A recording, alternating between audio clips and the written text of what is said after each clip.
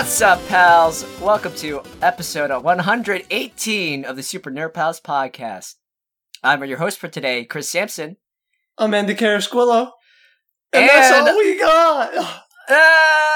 And Stan and Ryan are not here. They're both trapped in the ghost dimension. And so it's only going to be us two, but we have a great show lined up for you guys.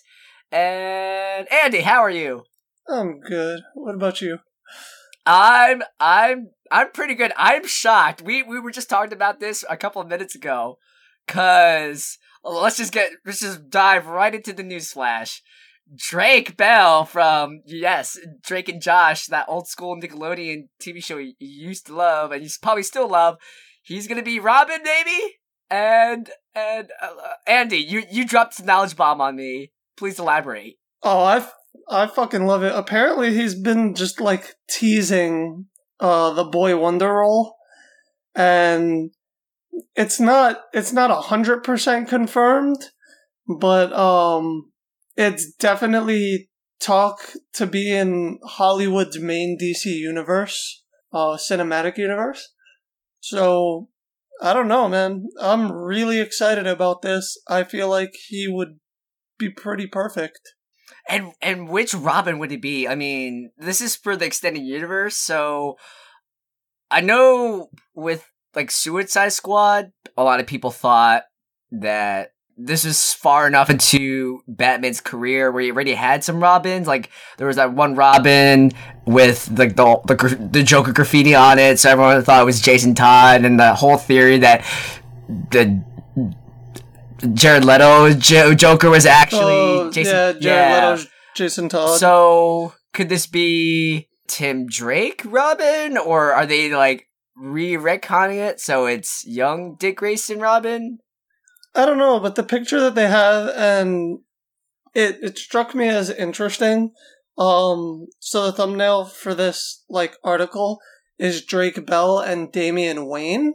So I don't know if they just did it as like, oh, we're gonna throw Damian because it's Robin. I feel like at this point in the DCU, like where they're picking up from, Nightwing should already be established, so it can't be Dick Grayson. And I feel like the only two options would be Damian or, oh my god, why am I spacing on his name? Oh, wait, I mean, Jesus. how, it's like, there's only like 6 Robins. Yeah, but I can't. Tim Drake. Jesus Tim Christ. It is too early for me to remember Robins off the top of my head. Why did you set up 9 a.m. recording times? It's way too early. Because I have work right after we record, that's why. Okay. So Tim Drake. Yeah, so I feel like Tim Drake or Damian Wayne are the only two like really viable options. I feel like it would be Tim Drake because I think, I mean, Damian Wayne has been around for a while now already. I guess like at least no. When did Damian Wayne first appear? It was a Grant Morrison's run, which was what, like 2009. So it's like almost 10 years ago. But I feel like between those two people, more people would know Tim Drake more. Well, remember, Damian's also had a lot of, like, spotlight, especially as of recently being in the new Injustice game. Like, he is the only Robin to be in Injustice, so, I don't know. It's possible that they're just trying to get Damian's name out there. And then there's also all those DC movies with Damian Wayne, Son of Batman, Batman vs. Robin. I believe he's in Judas Contract. He's also in Bad Blood. No, he's not in Judas Contract. He's in Bad Blood, yeah. Mm-hmm. That's what I was thinking of. So he's been getting a lot of spotlight. I'm not sure if that's, like, coincidental or whatever, but... Yeah. But yeah, basically how this all kickstarted, I think, Andy, correct me if I'm wrong, but some artist drew Drake Bell as Robin, and Drake posted on Twitter. And he also posted on Twitter something with the caption "The Boy Wonder" and shared the Robin's logo. Yeah, The then it got Robin, taken yeah. down, but fans managed to make a screen grab before it disappeared. Because they can always do that. And I'm sorry. Actually, comicbook.com commissioned a fan artist named Boss Logic to make fan art of Bell as Tim Drake Robin. It's not necessarily confirmed that it's Tim Drake, like we just talked about. I don't know. Actually, now you talked about it, Damon Wayne making it to the big screen would be awesome. And then maybe you could have like a separate anthology movie where... Well, it's awesome because if they throw in Damian Wayne, that means that instead of getting like Tim Drake as Robin, we'll get Tim Drake as Red Robin and Dick as Nightwing. Exactly. And then Jason Todd is dead. I mean, he's half dead. We never really know if he's dead or not. I mean, he could come back as the Red Hood. Well, at the moment, it seems like he's fucking dead. But then this could set up for a Red Hood movie, which would be awesome. Or Under the Red Hood movie. It would be interesting to see a Under the Red Hood movie with Damian Wayne. Oh, shit. That'd be boss. Awesome. So, this is very exciting. Oh yeah, and also related to our musings, if you didn't know, I mean, there's worse things to think about, or to worry about, but Drake Bell and Josh Peck had like a falling out because Drake tweeted like, "Sorry brother, I'll miss you," because Josh didn't invite him to his wedding. And everyone who grew up in the 90s is crying out because the two brothers aren't friends anymore. And Andy and I were discussing if Drake Bell is actually Tim Drake or whichever Robin he is, who would Josh be? And Andy, who would Josh be if... No, we said if he was playing Jason Todd, his arch nemesis would be the Joker. And then I said, or would it be the Crowbar? Josh... It would be the Crowbar. Josh will be he'll be dressing up in like a green screen body, like this mocap suit, and they replace him with just it's just a floating crowbar. Mindfuck just now, Chris. Oh my god, this is perfect. Josh Peck will be the introduction of DC Universe to the ring. So wait, the Rang's arch nemesis is the Crowbar. No, the Rang is Nightwing's one of the Robin's arch nemesis. For those of you who don't know, the Rang is a DC villain that I created, who collects batarangs that Batman flings around, and he creates a whole suit made out of batarangs, and he wears like a batarang visor, like Kamina from Gurren Lagann, you know, but it's just like a batarang, and they wears the sunglasses. Oh god! So the Crowbar is the official villain, the best villain. Or that's it. We're done. DC Extended Universe confirmed the Crowbar. Oh my goodness. Well, speaking of DC Universe, it also got rumored that HBO will be starting a Watchmen TV series. Now, I don't know if this will follow the original Watchmen series or like before the Watchmen, which would be there's really a series cool. of comic books. It's literally called Before Watchmen, right? Well, yeah. I haven't read any of them. Have you read them? I've only read Rorschach's. Okay, how is that? It's really good. It's Before Watchmen is basically before the Watchmen was formed and how everyone basically got inducted into the Watchmen and how the Watchmen was started. But yeah, I'm really interested about that. Someone, IGN tried asking HBO questions about it, and HBO just kind of like put their head down and be silent. So that kind of tells me that it vest. might be in the works. Yeah. And so like as far as most news outlets are saying or echoing each other, Damon Lindelof, the co-creator of Lost and The Leftovers, he reportedly struck a deal with HBO to make the adaptation to TV. The deal is very much in its early stages, nothing official or set in stone, but there's a lot of hype, and why wouldn't there be? Because it's Frank Miller's greatest works. And I mean, I'm not familiar with The Leftovers, but apparently it's a really, really good show. So I need to check it out.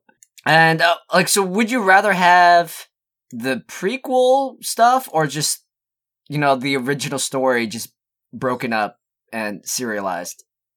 It would be nice.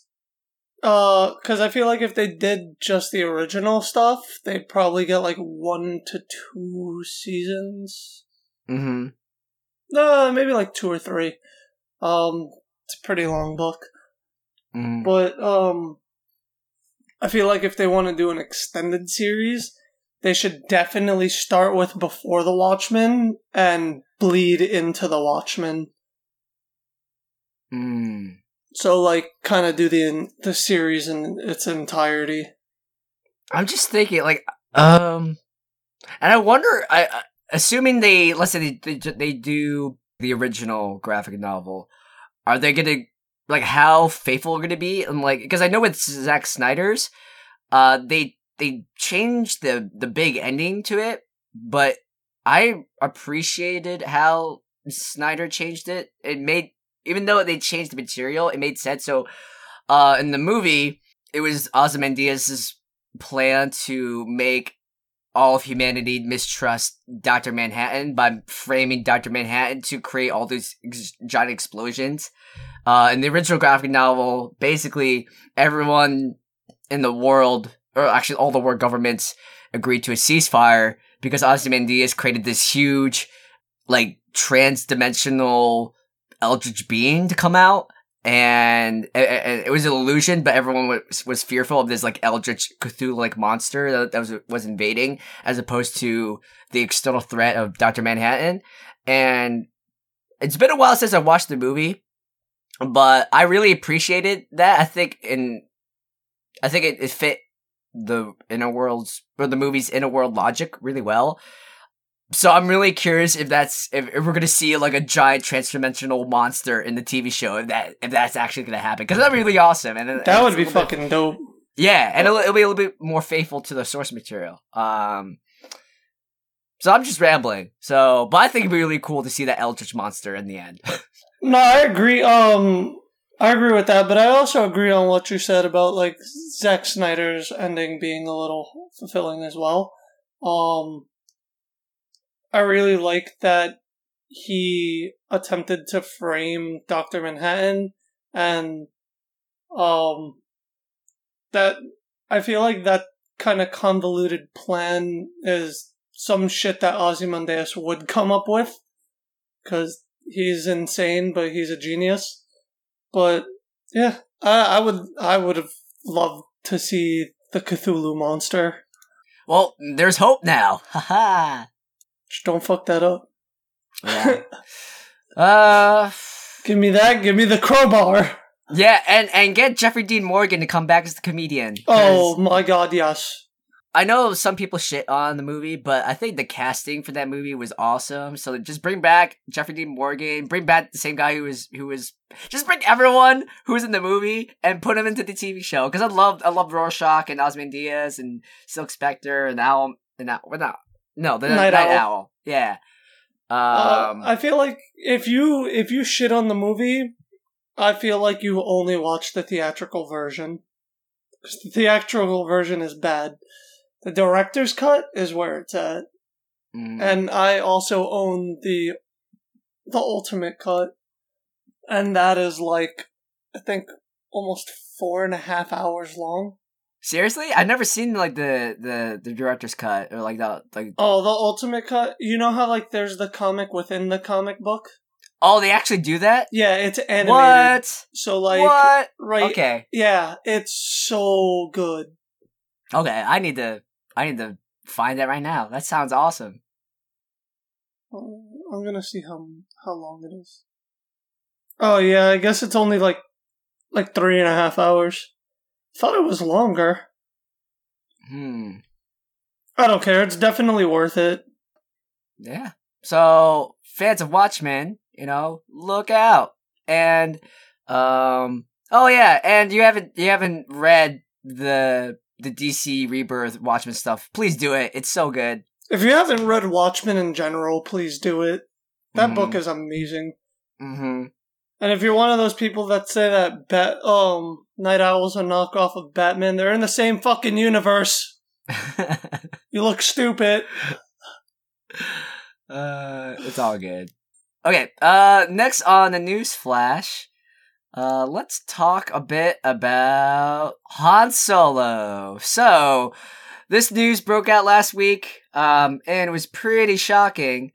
But the previous directors for the Han Solo spin-off movie, Phil Lord and Chris Miller, most known for their work on the Lego Movie, which is amazing, they were straight up fired on Monday. And this was a statement released by Lucasfilm and other Okay. There was a statement released by Lucasfilm and the filmmakers, which eventually boiled down to creative differences as the reason why the firing or the dropping, or however you want to put it. Most people are think that the two were fired, and they were replaced by Ron Howard, who will step up and finish directing the Han Solo film. So this is crazy because this is happening right in the middle of production, right in the middle of filming, and I don't even know how far along they're into filming or into the process. But when you're bringing in a new director, you're gonna bring in new visions and new directions, and who knows how long this would impact the release timeline. Well, I don't think it's gonna impact the release at all, because it wasn't dated to come out this year. It's dated to come out next year. Oh, okay. So okay. we still have a lot of time.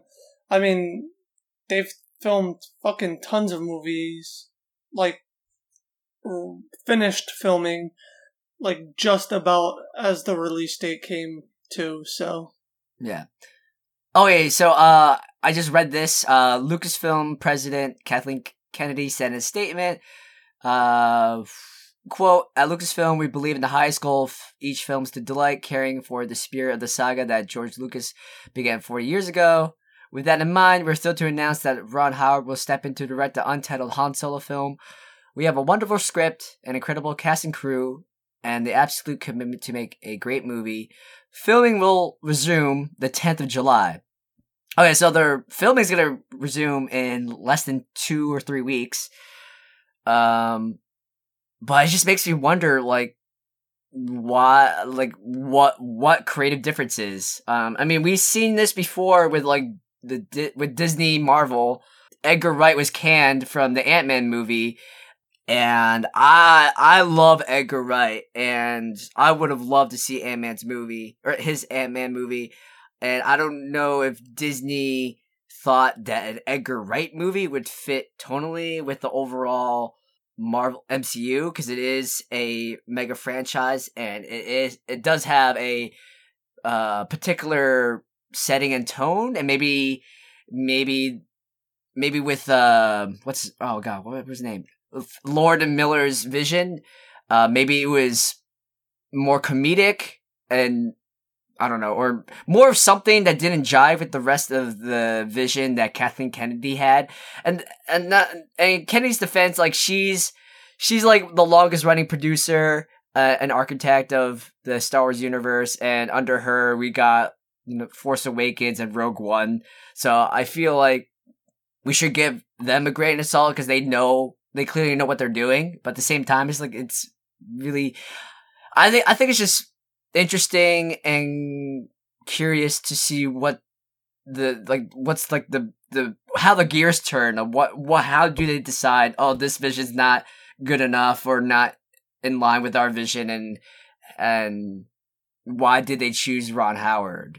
Yeah, and for that, like you said, how much of it that they've already filmed are they gonna scrap?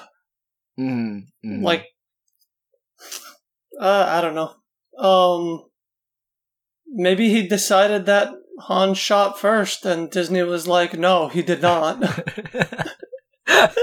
You're ruining everything. You're starting this fight over again. I didn't start the fight. They stopped the fight. They started it. Listen, this is why he was fired. He wanted Han to shoot first. Or maybe he didn't. I don't know. I'm not a director. I don't know these things. I don't direct. I'm not George Lucas. Yeah, so personally for me, I feel like what happened, or what makes most sense to me, is that Lord and Miller, they thought they were hired to do a Star Wars comedy, and maybe Kathleen Kennedy believed or hired Lord and Miller initially to create a movie with a comedic touch, but not lose out all that gravitas. Although, I mean, after saying that, I don't know. I mean, the Lego Movie, when I first heard that the Lego Movie was being made a thing, I was like, Then I saw it, and it was funny as hell, but it had a really, really deep emotional narrative and core to it. So, I mean, if the reason was that Lord and Miller were fired because they were, Lucasfilm was afraid that they were just gonna make a comedy and not lose out on deeper elements that make Star Wars, I don't know. I think Lord and Miller were perfectly capable of that, but I guess we'll see. I mean, Ron Howard is a very talented director. Kathleen Kennedy and the rest of Lucasfilm, they know what they're doing. Under their stewardship, we've got some amazing Star Wars movies in the past couple of years, especially Rogue One. Oh, Rogue One was fucking perfect. Mm-hmm. So, I think it's for me. I think it's curious, but it's not up to me. I think Lucasfilm they've been doing this for a long time. They know exactly what they want, and I think they know what the audience wants. So I also feel like at the end of the day, as much as people hate to hear it, Disney delivers. They do. They really do. They know how to please their fans. They know what the fans want, and that's what they're doing. All right, I'm gonna leave the first news topic for last because it's a fucking awesome one. Yeah. But Overwatch Watch 2017. What up? It's back. So there's a way to get a gold loot box. All you have to do is sign up for Twitch Prime, or link your Twitch to your Amazon Prime account, and then link that to your Battle.net account. It's a lot of fucking linking. But I didn't even know you could link your Battle.net to your Twitch, or is it your Amazon, or both? Both. Both. Okay. So you have to link your Twitch to your Amazon Prime, and then link your Amazon Prime Twitch to Battle.net. And if that is linked to your PS4, Xbox One, you will get a gold loot box. So much linking. That seems way too complicated. But it sounds more complicated than it is. I was able to link all of this in 2 minutes. oh my god, Andy.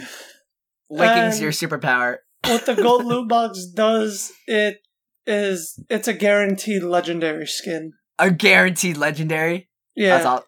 Who'd you get? I got Reinhardt. Yo, awesome. So very cool. But yeah, definitely do it. I believe that ends next month. The 1st of next month. But until then, you have a few more days. Awesome. So get those loot boxes. Get that legendary skin. Get that legendary. I remember reading something. Correct me if I'm wrong, but wasn't Blizzard doing something to fix the drop rates on loot boxes? Oh yeah. Yeah. So that was something that happened last week or 2 weeks ago? No. It's in PTR at the moment. Okay. But Blizzard is fixing drop rate of duplicates. Oh, thank God. So if you have an item, I have so many items, and almost every single one of my loot boxes are duplicates. So what they're doing to fix that is they're going to lower the drop percentage of duplicates. They are also going to increase the in-game currency duplicates give you. Oh, that is great, because for the 1 year anniversary of Overwatch, I missed I was going to so many conventions, and I basically only played like a weekend of Overwatch anniversary stuff, which is really bad. But I ended up shelling, I don't know what, $40 in loot boxes, and I got so many duplicates, and it was so maddening. And like the only reason I got my Genji Super Sentai skin was that I got so many duplicates. I accumulated that much gold to buy him, but it was just so annoying. Like every single loot drop is like, oh, duplicates.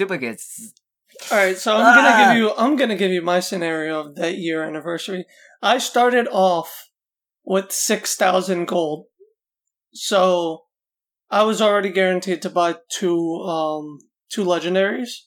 But before I bought my legendaries, I was like, I'm gonna buy some loot boxes.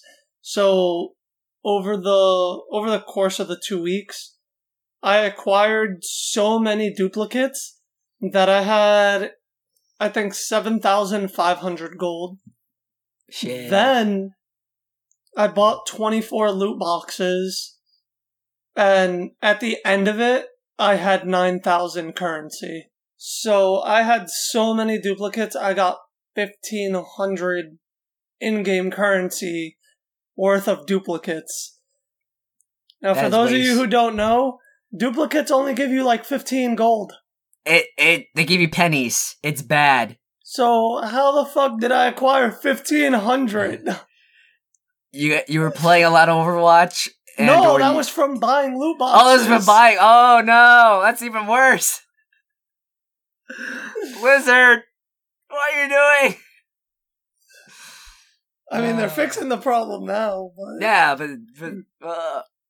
but did you get the legendary skins that you want? I think I recall you said you bought the ones. Yeah, I bought most of the ones I wanted. Mm-hmm. I bought Pharah's, Genji, and Hanzo's. Nice. I won Symmetra's and Roadhogs, and I basically hands down the only thing I wanted was Genji's Super Sentai skin, and I bought that, so that's cool.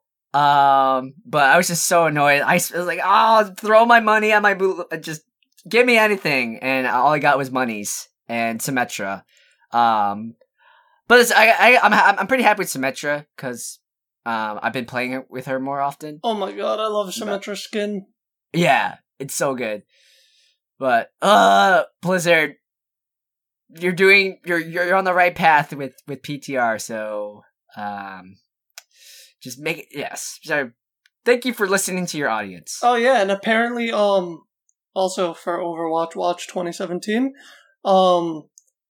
someone got into like the update patch for Summer Games, and Blizzard has Summer Games listed as Summer Games 2017 / Doomfist.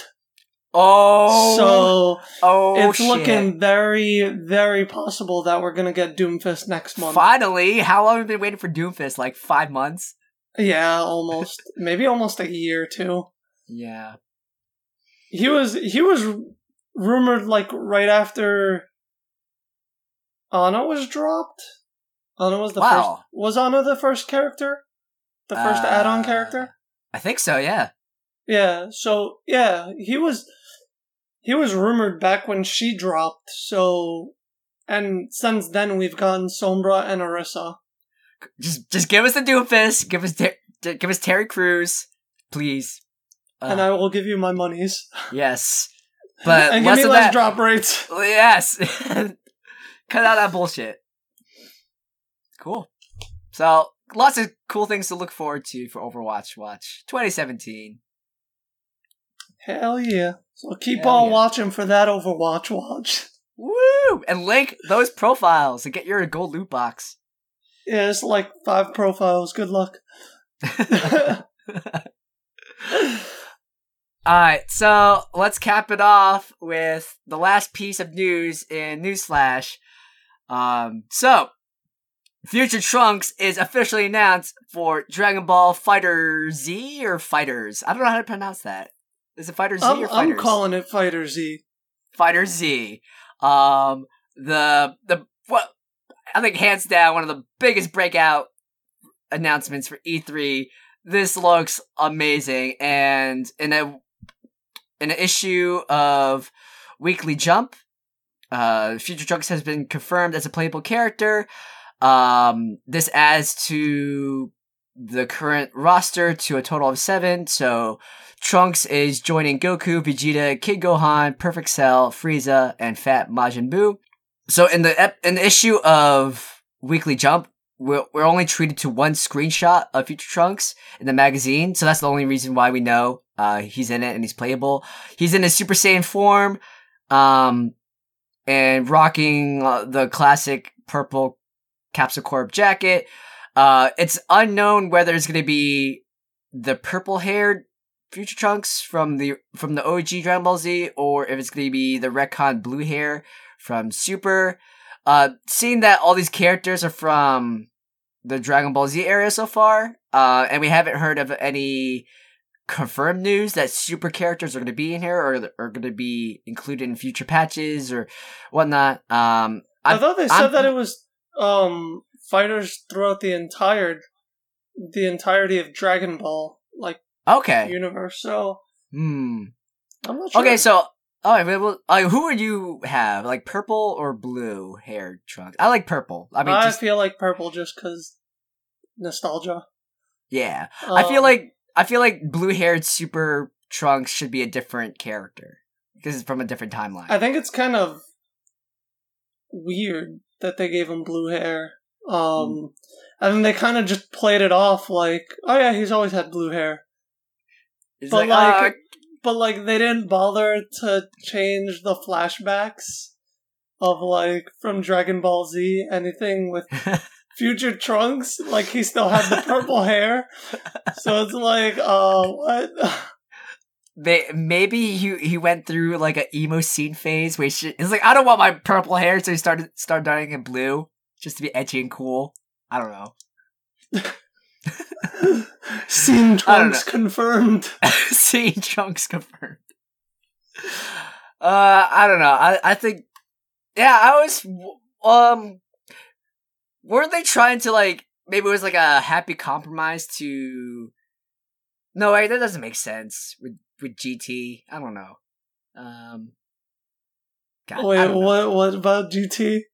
Because the GT Trunks also had bluish or not greenish hair. No, what am I talking about? Bluish hair, right? Or was it also purple? God, I don't remember. GT Trunks had purple hair. Oh, what the hell? Okay, so they should keep. Know what? Keep it purple. Super, what are you doing? You're ruining the timeline just like Barry. You're horrible. I feel like if they wanted to play it off oh, Trunks has always had blue hair. They should have just did that for my satisfaction. Changed his hair in the flashbacks as well.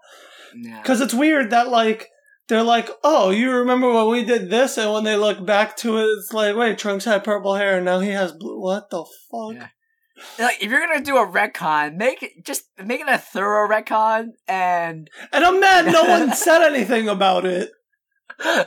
Not All one the- Dragon Ball Z character had brought that up. No one was like, hey, wasn't your hair purple? Like, that would have been my first initial reaction, especially coming from Goku. Goku's the Yeah. one that recognizes this shit. Yeah. Or Vegeta. Vegeta could have been like, Vegeta, your hair you're looks not my stupid son. My for a son had purple Saiyan." hair. Or no one questioned why young Trunks has purple hair and future Trunks has blue hair. Like, what the fuck? It's Toriyama, get your color palettes straight. You're confusing everyone. I don't know. Rant Are about we Trunks' too hair. mad about this? Are we too salty about purple hair versus blue hair? I think it's important. That's like them deciding to change Super Saiyan, like the standard ass Super Saiyan, to like, I don't know, Green. yeah, like green, and be like, no, it was always green. Man, you tripping? You like all your yellow hair? What universe would that? Flashback to when Goku first turned Super Saiyan, yellow hair, and he has green now. Yeah, that would be too much work to go back and like recolor all the original cells and it's like, but no.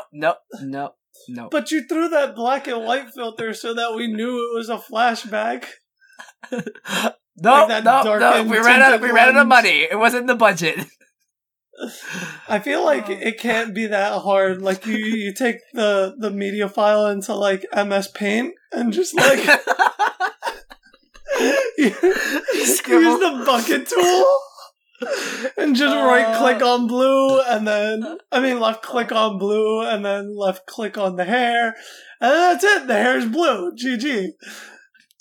Yeah, Andy, it's up to us. We gotta go to the footage and be like DBZ Abridged and do our own edits and use MS Paint and create the true canon of Dragon Ball hair. It'll be awesome. Do you know why I chose MS Paint out of everything? I could have said fucking Photoshop. I used MS Paint because it's the shittiest painting software you can have. But it'll get the message But it across. can get the job done. It'll get the job done. People will know. People will appreciate our efforts. If I can do it with MS Paint, you can do it with fucking $1 million programs. Yeah, I could do it with like Adobe Premiere and just like, take a paintbrush and then change the filter to like overlay or color dodge and bam, it's done. I could do that shit with fucking Instagram. Or Snapchat. You can definitely do it with Snapchat. Oh my god. Yes. Andy, this is our side project. And whenever we get back to Dragon Chat, we're going to devote an entire special to the in and outs and behind the scenes commentary and how we fixed Dragon Ball and Trunks for good. Alright, we should move on for sure. Anyway, so just to wrap things up, so in the screenshot, it looks like Trunks is using his Heat Dome attack. This was one of the attacks he used when fighting Future and Perfect Cell, and it looks awesome, and we can't wait to play Trunks in Dragon Ball FighterZ. So, can't wait for that game. This game is so hype. I cannot wait. Hell yeah. Hell yeah. So, News Slash is done. Let's hop into our first topic. So, we were struggling for topics, and then I mentioned this topic, and Andy had his topic, mentioned it as well. So, I'm super excited to talk about Warhammer 40k and miniature wargaming, a new hobby. Well, a quote-unquote new hobby that I'm visiting or entering. The reason I say quote-unquote entering or re-entering is I've been a really, really longtime fan of the Warhammer 40k universe. And for anyone who doesn't know what 40k is, it's based on a miniature wargaming. It's a strategic wargame where you use miniatures that you cut out and you glue and you paint and you create and build your own armies. And in this universe, humanity has created an empire that spans across the entire galaxy, or across multiple galaxies, and its empire spans into like billions and billions of planets, but it's a very super, super grimdark universe. It's like this universe, out of any canon of like sci-fi fiction, it is the absolute worst to live in, because the humanity is like on the brink of extinction. It's being attacked from all sides by like forces of chaos, like these gods of chaos who want nothing more to like murder and torture you, and then like aliens of all kinds that also want to eat you and destroy you, and the humanity's threatened from within by traitors and heretics, and it's up to you to play one of these factions within this huge, sprawling, super grimdark, but super amazing universe. So, yes, you have different factions. So you have the Imperium, which is the Empire of Man, which is divided into the Imperial Guard, which is like this massive army of like soldiers and like tanks and like troopers, as well as the Space Marines, which are these like genetically altered superhuman soldiers. And then you fight against the forces of chaos, which are former Space Marines, and their minions that were corrupted by the forces of chaos, and now they're all like super demonic, and they want nothing more to destroy humanity and reign over the universe.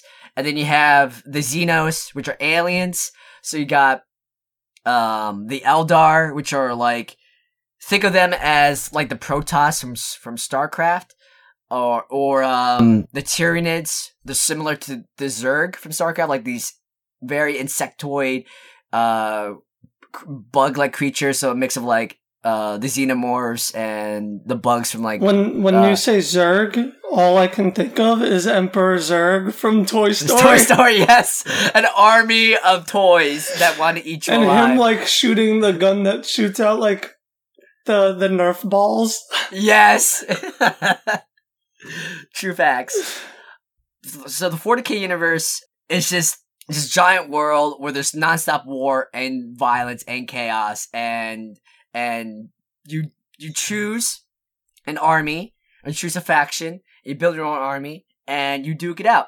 And I was introduced to the 40K universe, I guess like 7 years ago. Because in college, Jeez, it's that old.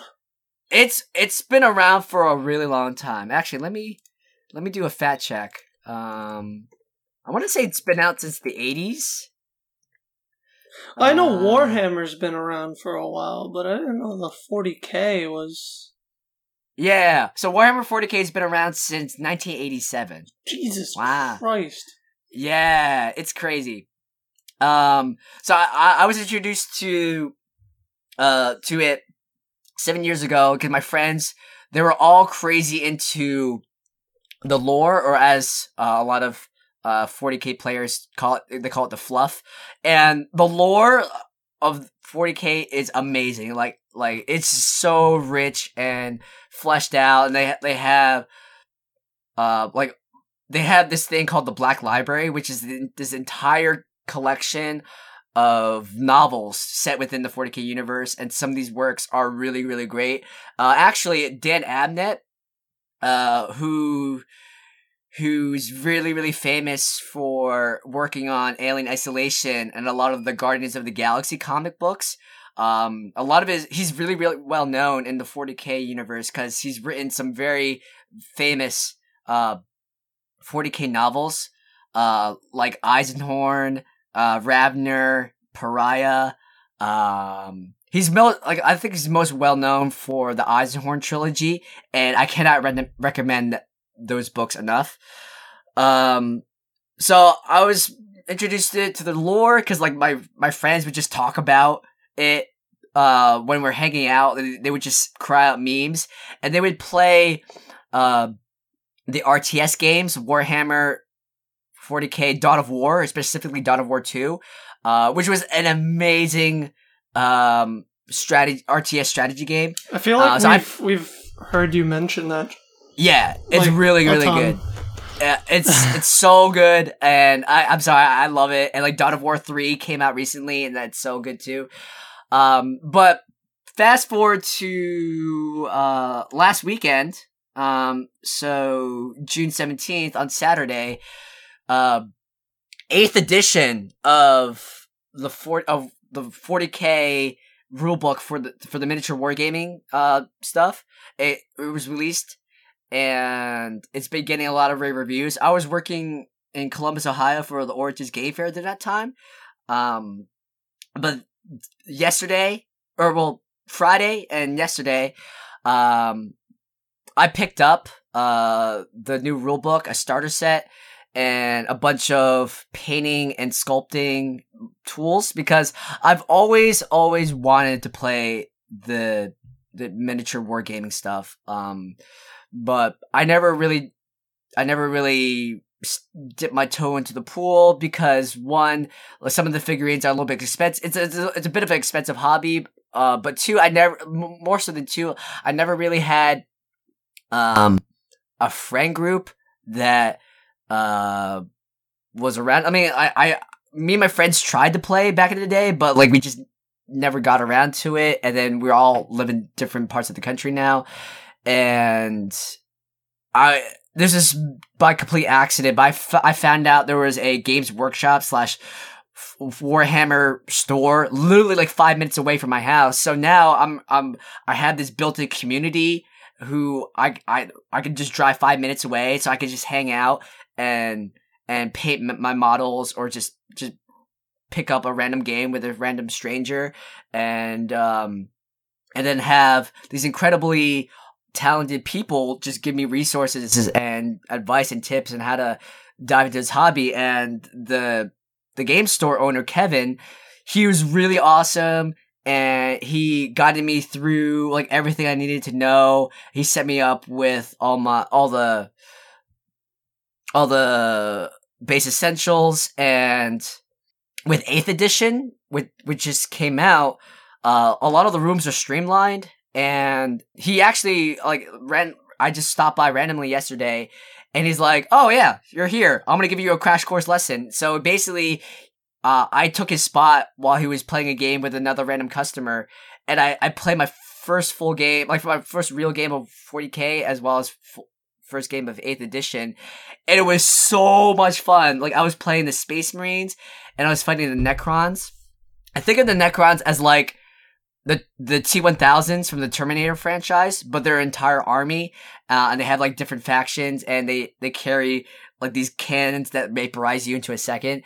And I won my first match. I thought it was beginner's luck, but I had so much fun, and now I'm hooked. And so now I actually have a space and a potential friend group and pool where I can just hang out like an hour after work and just like, you know, paint minis and like geek out with people and just play random pickup games.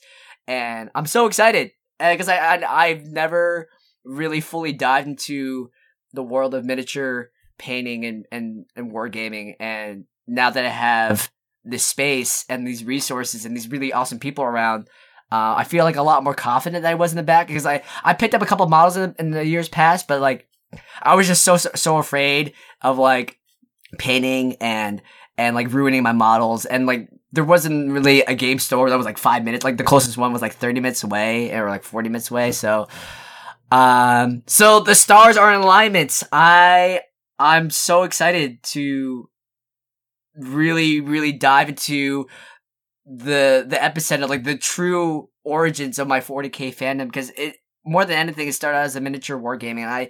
I picked it up through the games and through the books, but now I'm into the OG fandom. I'm really excited to explore all of it. So as Chris brought this up to me, so happened to be last week, I live right next door to a craft like place. So I went in there for a box so that I can ship something out, and she started talking to me about how they started carrying Warhammer stuff, and how they're gonna start up Warhammer Wednesdays.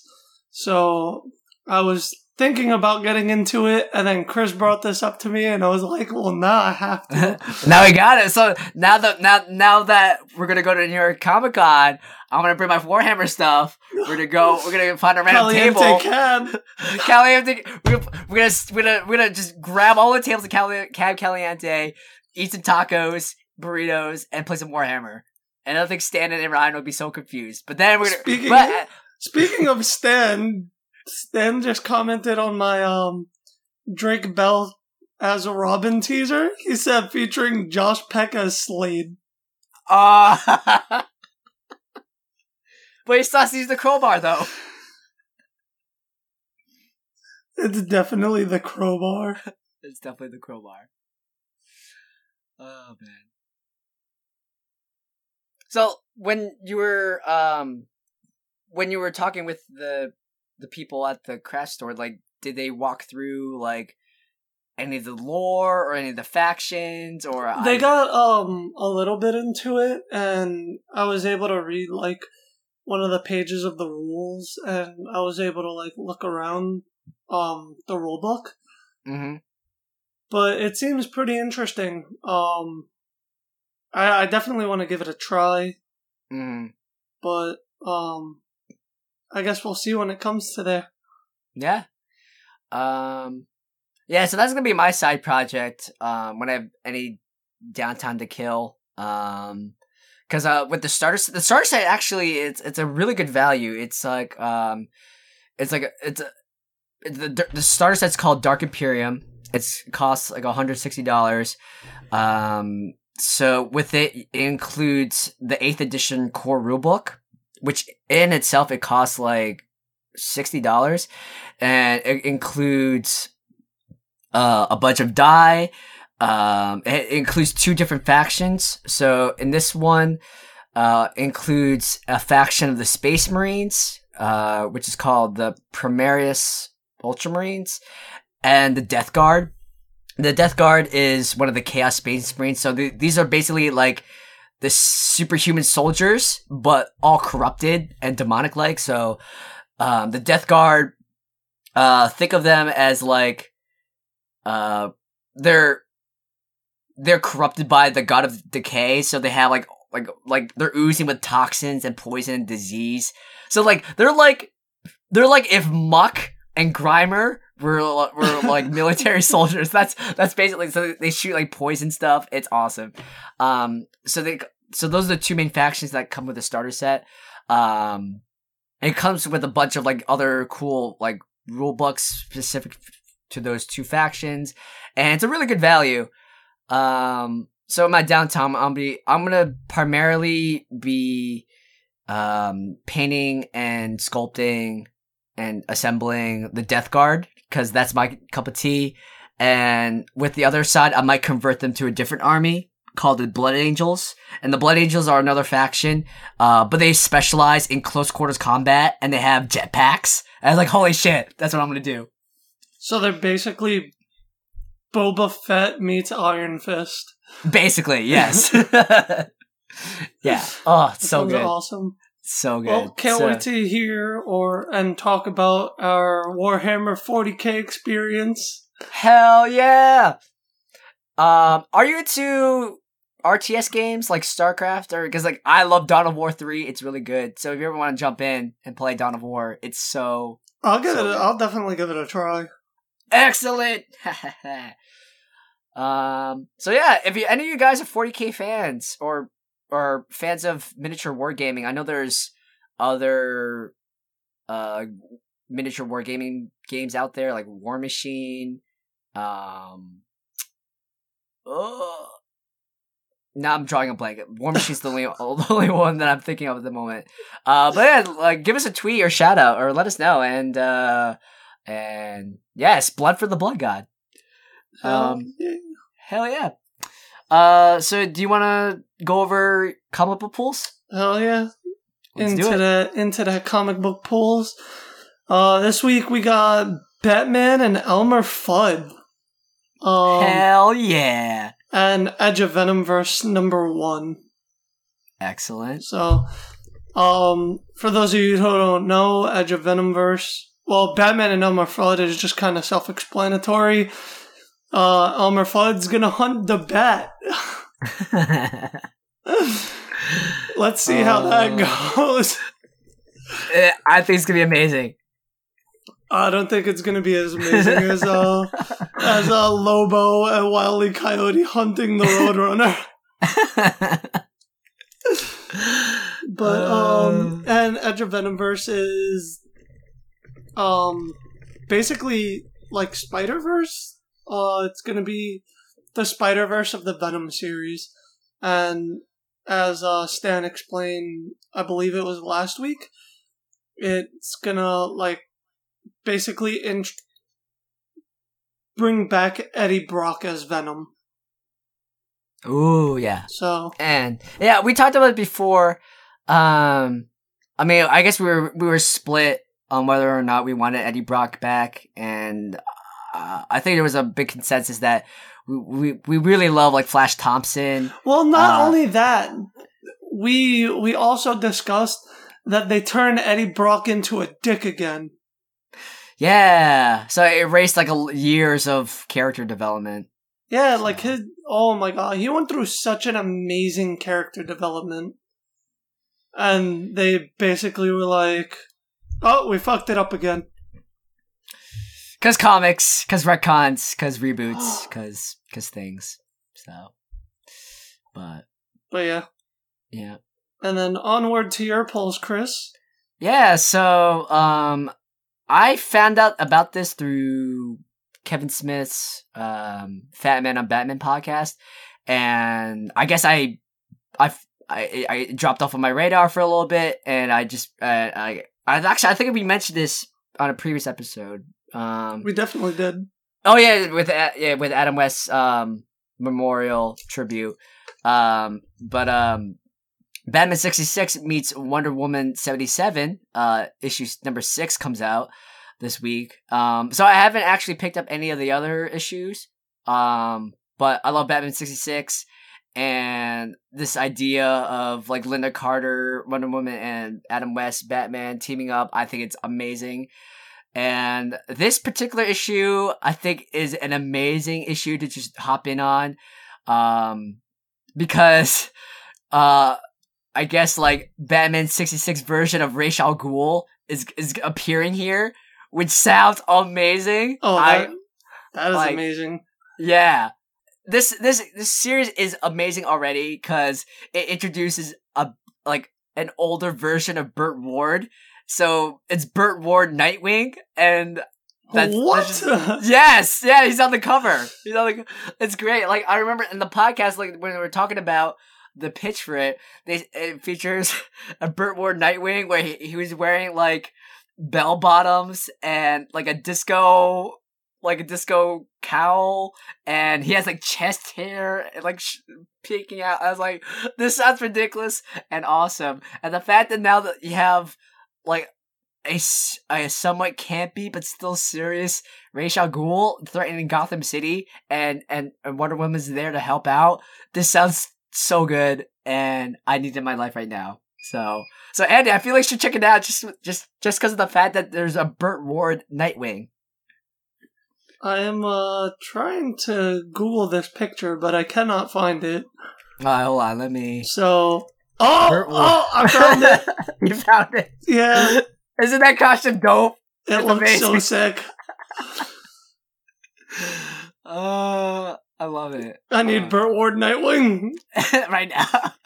I wonder if they're gonna end up doing like, I guess, a Justice League kind of comic book with 66 Batman, 77 Wonder Woman, and wouldn't that be the Super Friends? Supes.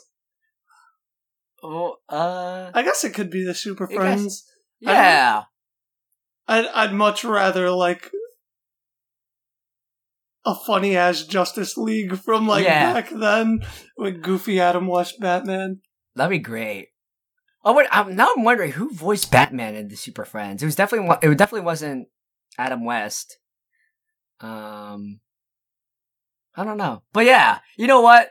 Do that. We need a Batman 66, Wonder Woman 77, Christopher Reeves Superman. But I think Christopher Reeves was like 80s, right? I believe so. Yeah. Yeah. Well, wasn't there a TV show? A Superman TV show? You're thinking of the 90s? No, I mean, not the 90s. It was like the 50s. Oh god, it was. I know it. I want to say it's like Max Fleischer Superman. Yeah, it is the 50s. Yeah.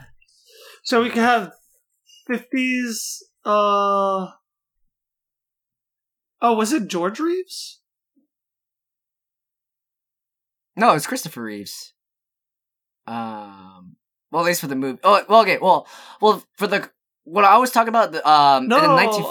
Adventures of Superman in 1950. It was played by George Reeves. Oh, that's right. Okay, good call. Good call. Yeah. So nice. It would be George Reeves meets Adam West Batman meets 77 Wonder Woman. Yes, the Trinity. They need to come out with like a bullshit 66 Martian Manhunter. Oh yes, that'd be awesome. Oh my god. Can you imagine? Can you imagine like 50s or 60s era Green Lantern? Or Aquaman? Or yes. Even Green Arrow? Oh my god, Green Arrow would be great. Yes. You know how Batman the Brave and the Bold like revisited the Silver Age of Batman? They should do that with like make a new Super Friends, but make it like fun and not so mockable. Because I don't know, I still have a personal fondness for Super Friends, but I think a lot of people still shit on it, especially Aquaman. And thank goodness Jason Momoa will finally shut those people up. But I would love to see like the creators of the Batman, the Brave and the Bold take on the Justice League in that same tone. That'd be awesome. The Brave and the Bold was an awesome series. It was so good. Yeah, it was really good. Yeah. So. But yeah, looking forward to that 66 Ra's al Ghul. Yeah. If you look at the cover, like this Ra's al Ghul is so ridiculous. He's just straight up reclining posing and it's so ridiculous and awesome. And this cover looks so beautiful. It also has Batgirl and Catwoman on it. So it looks like an ensemble cast, and I can't wait for this issue. And it also related to Batman 66 news and Adam West news. Again, rest in power, Adam West. He did manage to give us one last Batman work before he passed away. He did voicing for a sequel to the previous Batman and Robin Caped Crusader animated movie that came out in 2016. There's going to be a 2017 release called Batman the Caped Crusaders vs. Two-Face, which is going to be released sometime later in 2017. And William Shatner is going to be voicing Two-Face. So the two are going to face off. And I'm really excited about this. And I'm really glad. What's really awesome about this? Mm-hmm. Batman 66 got canceled just as they were gonna do Two-Face. Oh, on the TV show? Yeah.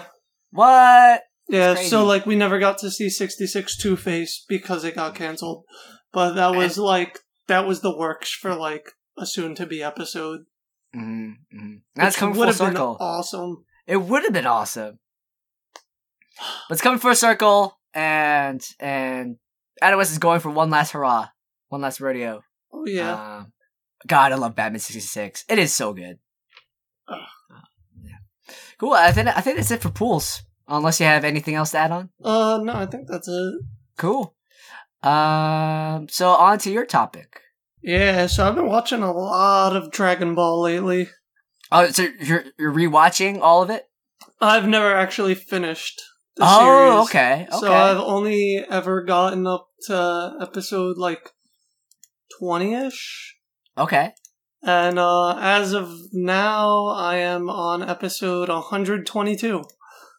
Oh, so which arc is that? I just finished the King Piccolo arc. Oh, So, nice. Like, literally the last episode I watched was Goku killing King Piccolo. That's awesome. And Goku's about to, like, meet Kami for the first time. So, I really love this show. Besides the slow start of the Red Ribbon Army arc, the King Piccolo arc was just fucking phenomenal. I haven't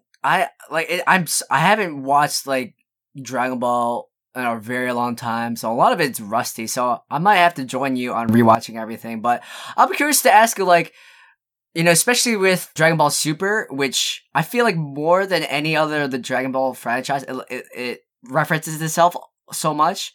So like, I know you're pretty much caught up with Super. So like, when you're rewatching Dragon Ball and you've been watching Super, like, have you gotten any like, oh my god, they referenced this in Super, or did you just pick up on any things that you didn't before? I wouldn't say I've picked up on things or like had like a moment where like I was like, oh my god, they related.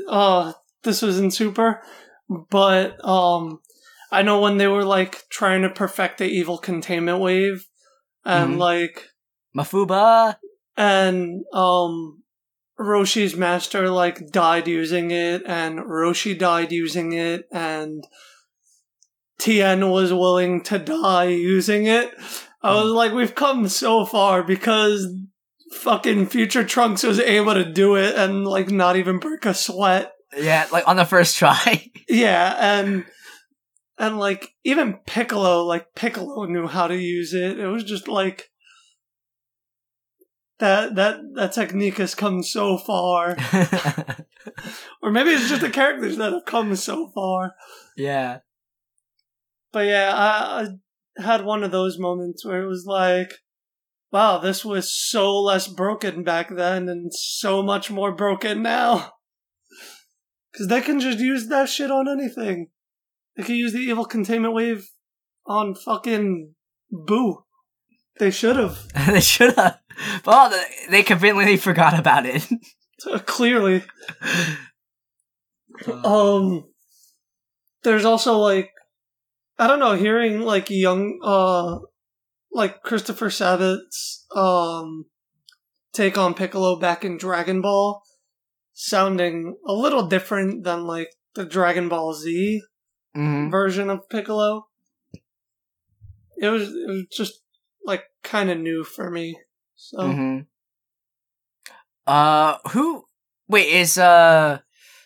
does Sean Schemmel still do Young Goku in the English No, dub? Sean Schemmel doesn't do Young Goku. Okay. The voice actor for Young Goku is the voice actor for Kid Gohan in Dragon Ball Z. Okay. That's cool. And then she also, if I'm not mistaken, voices Goten. Okay. So she's voiced basically Goku's entire family. That's awesome. And Bulma's voice actor is the same. It did strike me weird that Goku and Yajirobe seem to be at the same power in this. And it's weird not seeing Yajirobe as like a little coward. Yeah. Oh, Yajirobe. So I see a lot of things in this, and I'm just like, well, that's changed. Yeah. Like Yamcha being useful. Like Yamcha being somewhat of a credible threat. Give me a second. My headphones fell out.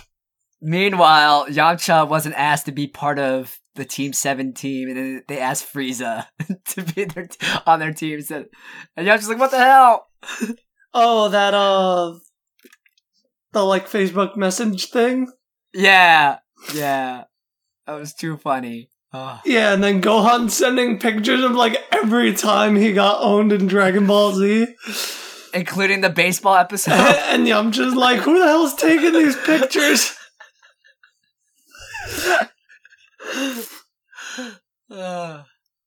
Nice. Are you gonna marathon through the Dragon Ball movies or the films? So yeah, like the Legend of Shenlong. So now I'm actually in the final season of Dragon Ball Okay. because Goku killing King Piccolo was the end of season 4. So now I'm starting season 5, which is the new tournament arc / King Piccolo Jr.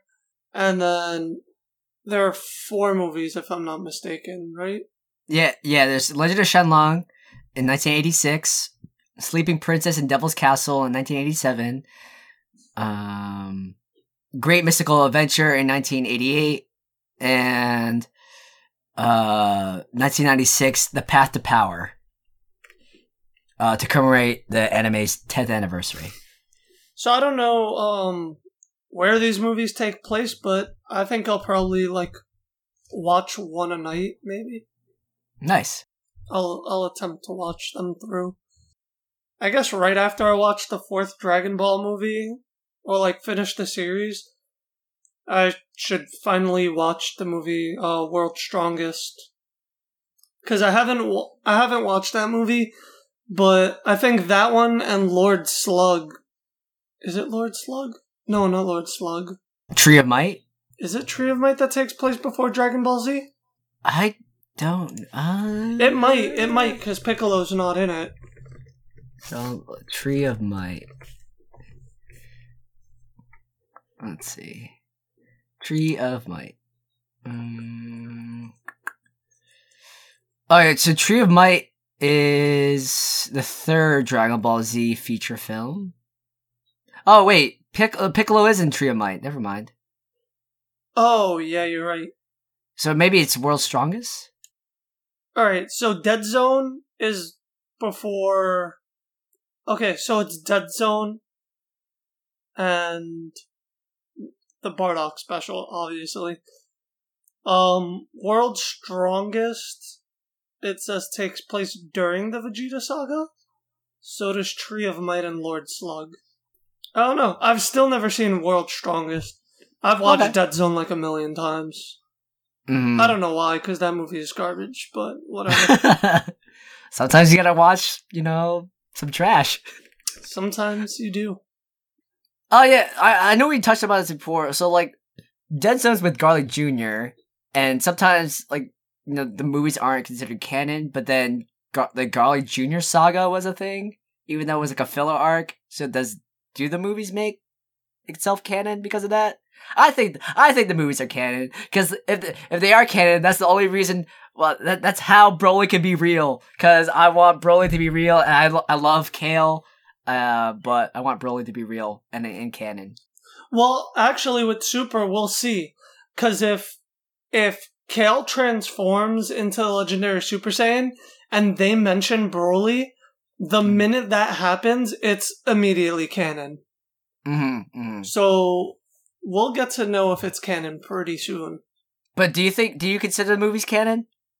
I guess some of them would make sense to be canon. Like, the Tapion movie, I don't consider that canon because our timeline Trunks never uses a sword. Nor does he mention that he even owns one. Oh, that's true. What else? I'm trying to think what other movies could be disproved. Goku's used Super Dragon Fist before, so that would probably be canon. The Tree of Might is just completely irrelevant. Lord Slug, Goku almost goes Super Saiyan, so... Yeah, Semi-Saiyan. Well, we didn't even know what it was at the time of the release. So, there's that. There's a bunch of shit.